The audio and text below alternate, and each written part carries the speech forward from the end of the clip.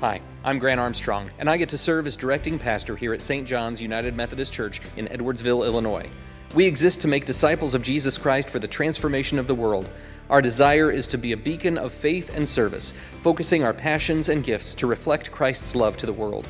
You're invited to join us each week at 9 a.m. for a time of traditional worship or at 11 a.m. for contemporary worship. Thanks for joining us for this online version of the sermon. Today's scripture reading is Exodus chapter 40. Then the Lord said to Moses, "Set up the tabernacle on the first day of the new year. Place the Ark of the Covenant inside and install the inner curtain to enclose the Ark within the most holy place. Then bring in the table and arrange the utensils on it, and bring in the lampstand and set up the lamps. Place the gold incense altar in front of the Ark of the Covenant. Then hang the curtain at the entrance of the tabernacle. Place the altar of burnt offering in front of the tabernacle entrance. Set the wash basin between the tabernacle and the altar and fill it with water. Then set up the courtyard around the outside of the tent and hang the curtain for the courtyard entrance. Take the anointing oil and anoint the tabernacle and all its furnishings to consecrate them and make them holy.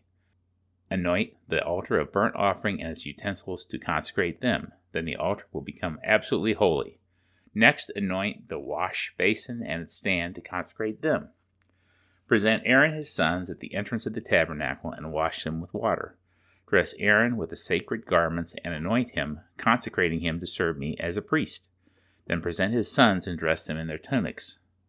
Anoint them as you did their father, so they may also serve me as priests. With their anointing, Aaron's descendants are set apart for the priesthood forever, from generation to generation." Moses proceeded to do everything just as the Lord had commanded him. So the tabernacle was set up on the first day of the first month of the second year. Moses erected the tabernacle by setting down its bases, inserting the frames, attaching the crossbars, and setting up the posts. Then he spread the coverings over the tabernacle framework and put on the protective layers just as the Lord had commanded him. He took the stone tablets inscribed with the terms of the covenant and placed them inside the ark. Then he attached the carrying poles to the ark and he set the ark's cover, the place of atonement, on top of it. Then he brought the Ark of the Covenant into the tabernacle and hung the inner curtain to shield it from view, just as the Lord had commanded him. Next, Moses placed the table in the tabernacle along the north side of the holy place, just outside the inner curtain. And he arranged the bread of the presence on the table before the Lord, just as the Lord had commanded him. He set the lampstand in the tabernacle across from the table on the south side of the holy place. Then he lit the lamps in the Lord's presence, just as the Lord had commanded him. He also placed the gold incense altar in the tabernacle in the holy place in front of the inner curtain. On it he burned the fragrant incense, just as the Lord had commanded him. He hung the curtain at the entrance of the tabernacle, and he placed the altar of burnt offering near the tabernacle entrance. On it he offered a burnt offering and a grain offering, just as the Lord had commanded him. Next, Moses placed the wash basin between the tabernacle and the altar. He filled it with water so that priests could wash themselves. Moses and Aaron's sons used water from it to wash their hands and feet. Whenever they approached the altar and entered the tabernacle, they washed themselves, just as the Lord had commanded Moses. Then he hung the curtains forming the courtyard around the tabernacle and the altar, and he set up the curtain at the entrance of the courtyard. So at last Moses finished the work. Then the cloud covered the tabernacle, and the glory of the Lord filled the tabernacle. Moses could no longer enter the tabernacle because the cloud had settled down over it, and the glory of the Lord filled the tabernacle. Now whenever the cloud lifted from the tabernacle, the people of Israel would set out on their journey, following it. But if the cloud did not rise, they remained where they were until it lifted. The cloud of the Lord hovered over the tabernacle during the day, and at night fire glowed inside the cloud so the whole family of Israel could see it. This continued throughout all their journeys. This is the word of the Lord. Thanks be to God. This past year has provided a fair amount of reason and opportunity for some reflection. Whether it's second-guessing the way that we've planned services or how we do schooling for our kids or the way that I've used my time over the course of this year, the steps forward we've taken, the ways that we've been experiencing some wearied paralysis, and the ways that God has met our needs with such grace and generosity. I've spent some serious time with the good, the bad, and the ugly of this past year. And it was early in 2020 when I got to visit Israel once again and walk in the footsteps of Jesus in the Holy Land, only later in the year to find myself on my knees before the Lord, calling out for those who have suffered illness or who have lost loved ones or who are feeling such dreadful isolation. I've learned some personal lessons about what my mind, my heart, and my spirit and body can endure. And this year has taught me quite a bit about my limitations, which are not necessarily disabilities, but reminders about my need for other people and my need for help. I've learned about how resilient my family can be and how much they've had to grieve with what we've gone without in 2020, but we've also learned joy and simplicity. That it doesn't take grand and wondrous things to make us smile or to lighten our hearts. There have still been lots of moments of laughter in 2020, so much time inside, you can't help but develop some inside jokes. With all of that, there are probably some parts of the year that I will try to actively forget. And I'm not talking about those things that tend to drift away from our memories as a natural consequence of time, but the things that we seek to actively repress, like many of our middle school outfit choices. There are simply parts of this year that don't deserve to linger in my mind. You might have some of those too. I'm thinking, of course, the sheer amount of sophomore trigonometry I had to somehow recollect, or in the days when I probably wouldn't have seen the sun or breathed any fresh air had it not been for me leaving to go to the McDonald's drive-thru to get a Diet Coke.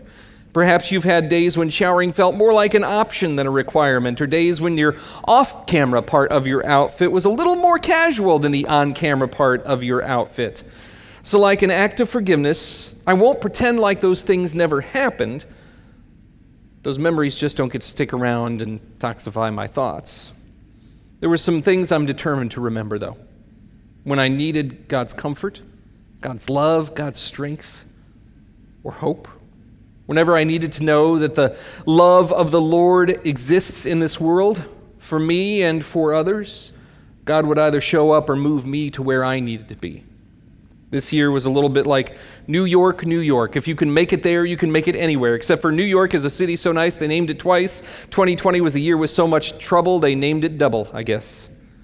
But we're going to remember God's faithfulness a bit, and that leads us to our first lesson. Remembering God's faithfulness bolsters our faith. Remembering God's faithfulness bolsters our faith. We got the game Awkward Family Photos to play a little bit during the school break. There were a bunch of pictures that had been shared over the internet that were indisputably awkward. And the goal is to choose a famous movie quote from the deck that best matches what's happening in these awkward pictures. And we laughed our way through the deck of quotes a number of times, and then we started using our own photo albums. Maybe it was from when Amy and I were kids. Maybe it was from when we were first dating. Regardless, there was awkwardness to spare, and it was still really funny. Those albums carry a lot of memories. And I'm grateful for the experiences that have been captured in those images. It's fun to look back and remember the times that were worthy of getting out a whole camera that wasn't attached to your phone, winding up some film, and then going someplace to get the pictures developed. Those had to be special moments because it required a lot of effort to document them.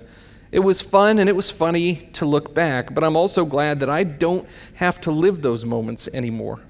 I'm glad our lives and relationships have grown and deepened. I look back on some of those images of myself and think, wow, I know what's going on in that young man's life. And it wasn't all that smart or sanctified. Those pictures capture moments in a journey, and in retrospect, they tell a story about God's redemptive love and the power of grace to transform lives. But if you invented a time machine and gave me the power to go back and relive those moments, I don't think I could. I couldn't remanufacture those experiences or the feelings that came with them, good or bad. In short, it can be fun and even worthwhile to look back. But I wouldn't want to live there. In this passage, the Hebrew people had recently been liberated from Egyptian slavery, and they were just beginning to learn how it is that their Yahweh God wanted them to worship and serve him. The God of the Israelites wanted these freed people to remember that it was by his hand and might that they had been released from the bonds of Egypt. He wanted them to remember the victory that led them to this time of worship, but he didn't intend for them to live in Egypt again.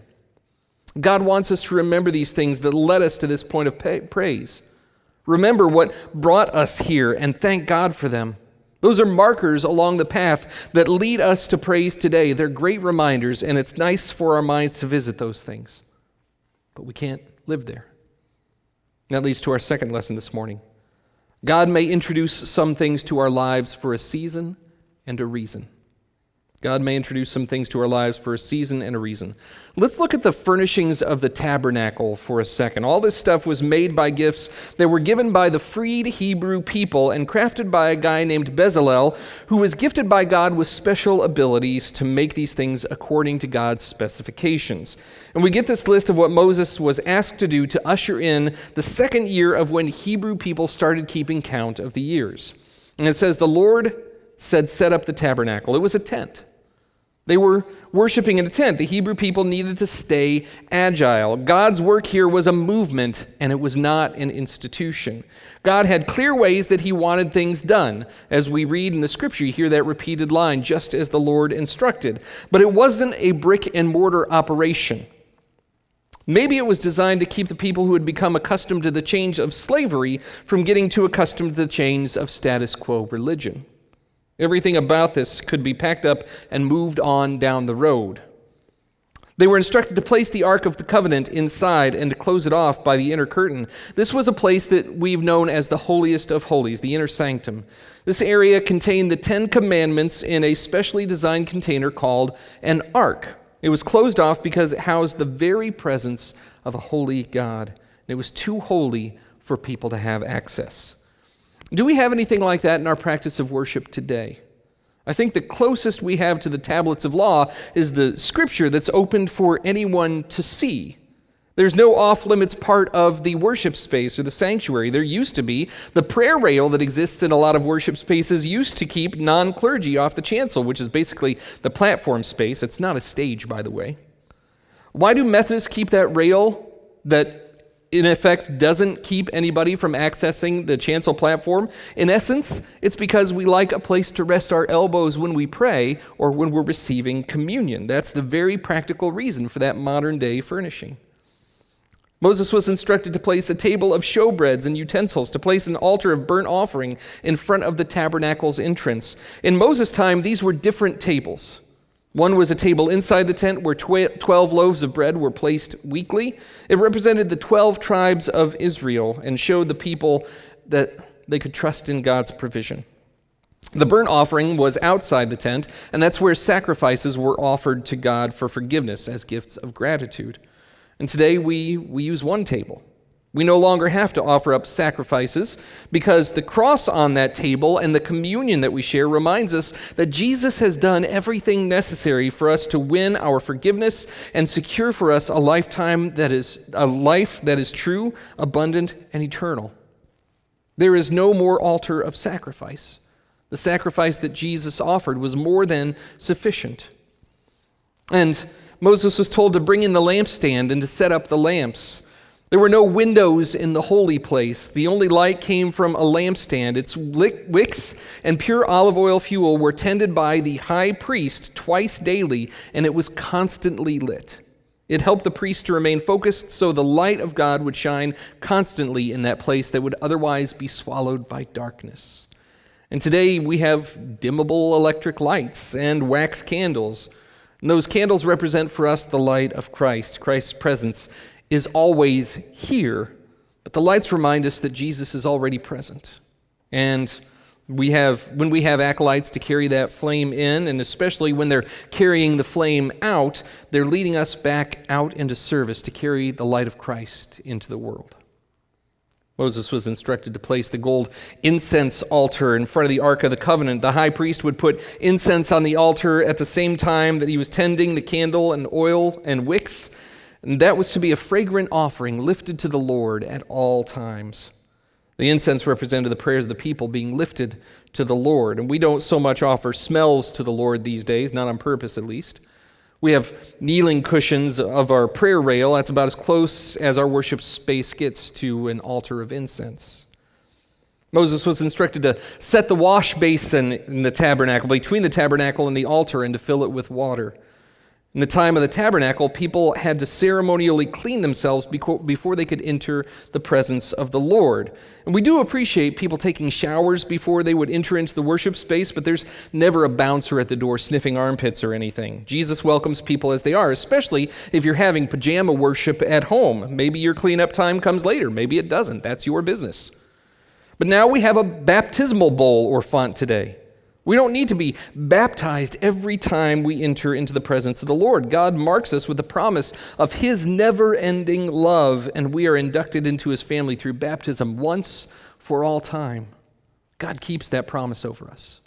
Without the benefit of our baptismal font, we're going to spend some time remembering that gift a little bit later. And then Moses was instructed to take the anointing oil and anoint the tabernacle and all of its furnishings and to consecrate them, to make them holy. So Moses did everything just as the Lord had commanded him. So the tabernacle was set up on the first day of the first month of the second year. The tabernacle of Moses' time gave way to the temple of Jerusalem in Solomon's era with the same layout and the same furnishings. The temple was destroyed in 522 BC and rebuilt by Ezra and Nehemiah. From the uniquely Christian viewpoint, the tabernacle was built and designed for a season and a reason.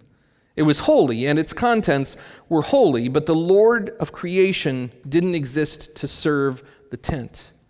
The tent was a valuable and set-apart channel for serving God. So, what do worship furnishings from thousands of years ago have to do with us today? Our third lesson is this. We remember for the purpose of living into a faithful future. We remember for the purpose of living into the faithful future. Celebration of Hanukkah dates back to 167 BC when the Seleucid Empire destroyed the temple furnishings and set up a shrine to Zeus. And there was a revolt to reclaim the Hebrew heritage of worship. There are claims of a miracle that allowed one day of oil to work through 8 evenings so that the temple furnishings could be rebuilt and rededicated. Closer to the era of the birth of Jesus, Herod once again rebuilt the temple, and in 70 AD, after the resurrection of Jesus, the temple was destroyed by the Roman Empire when the Jewish people of Jerusalem were revolting. The temple has been torn down, and all that remains of that once wonder of the world is the Western Wall, and the mount on top of it is now home to the sacred Islamic worship site, the Dome of the Rock, first built in 691. What I'm saying is, if our relationship with God depends on furnishings, then we'd be in a lot of trouble.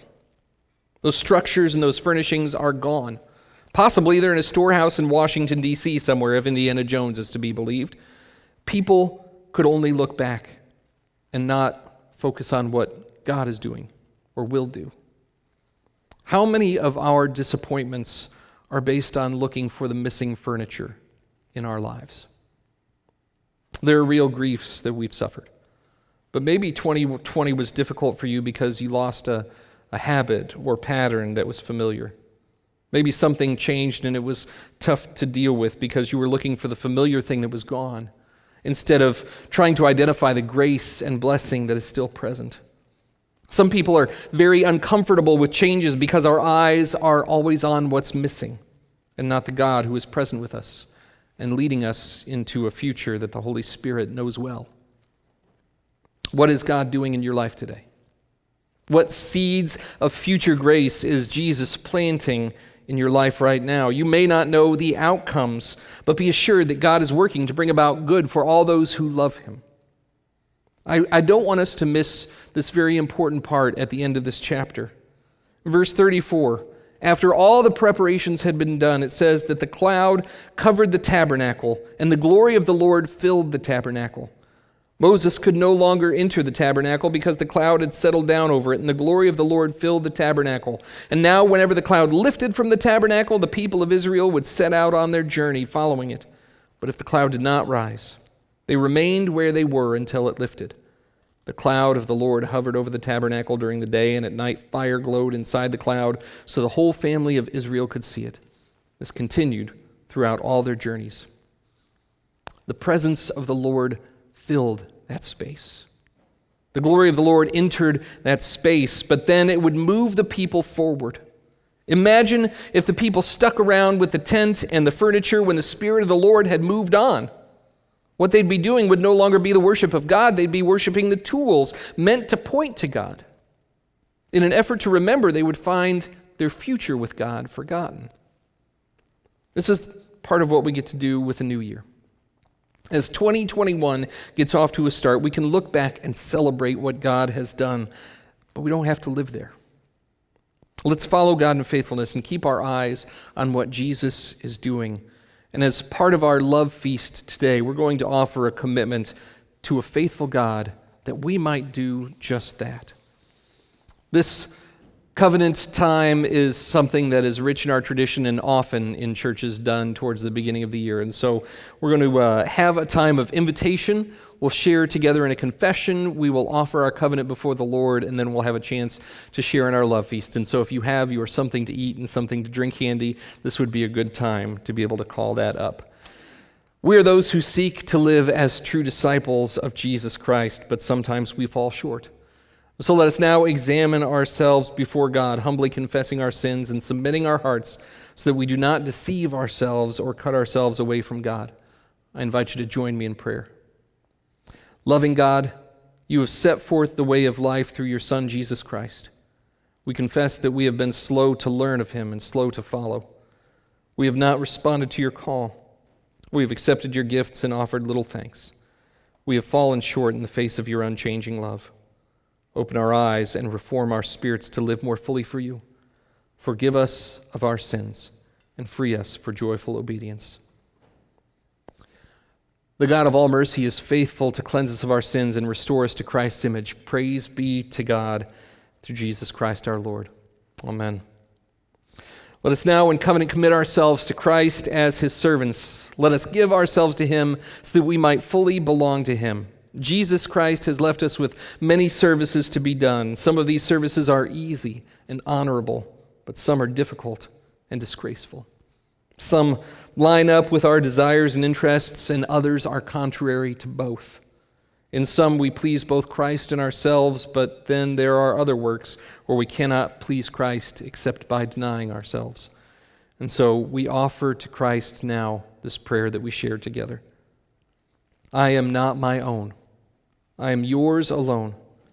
Make me into what you will. Rank me with those you will. Put me to use for you. Put me to suffering for you. Let me be employed for you. Let me be laid aside for you. Let me be lifted high for you. Let me be brought low for you. Let me be full or let me be empty. Let me have all things or let me have nothing. With a willing heart, I freely give everything to your pleasure and disposal. And now, mighty God, Father, Son, and Holy Spirit, we are yours and you are ours. May the covenant we make today be ratified in eternity. In your name we pray. Amen. Each person now would have something to eat and something to drink. We're going to take an opportunity before we would eat what we have to eat to offer a word of thanks to the Lord. And then if we're with other people, we'll give them an opportunity to share their word of gratitude as well. And for my part, I'm grateful for the start of the new year. And even though our furniture has been greatly rearranged over the course of this past year, Jesus Christ remains the same yesterday, today, and forever. Now it's your turn. Let's share in this holy meal together.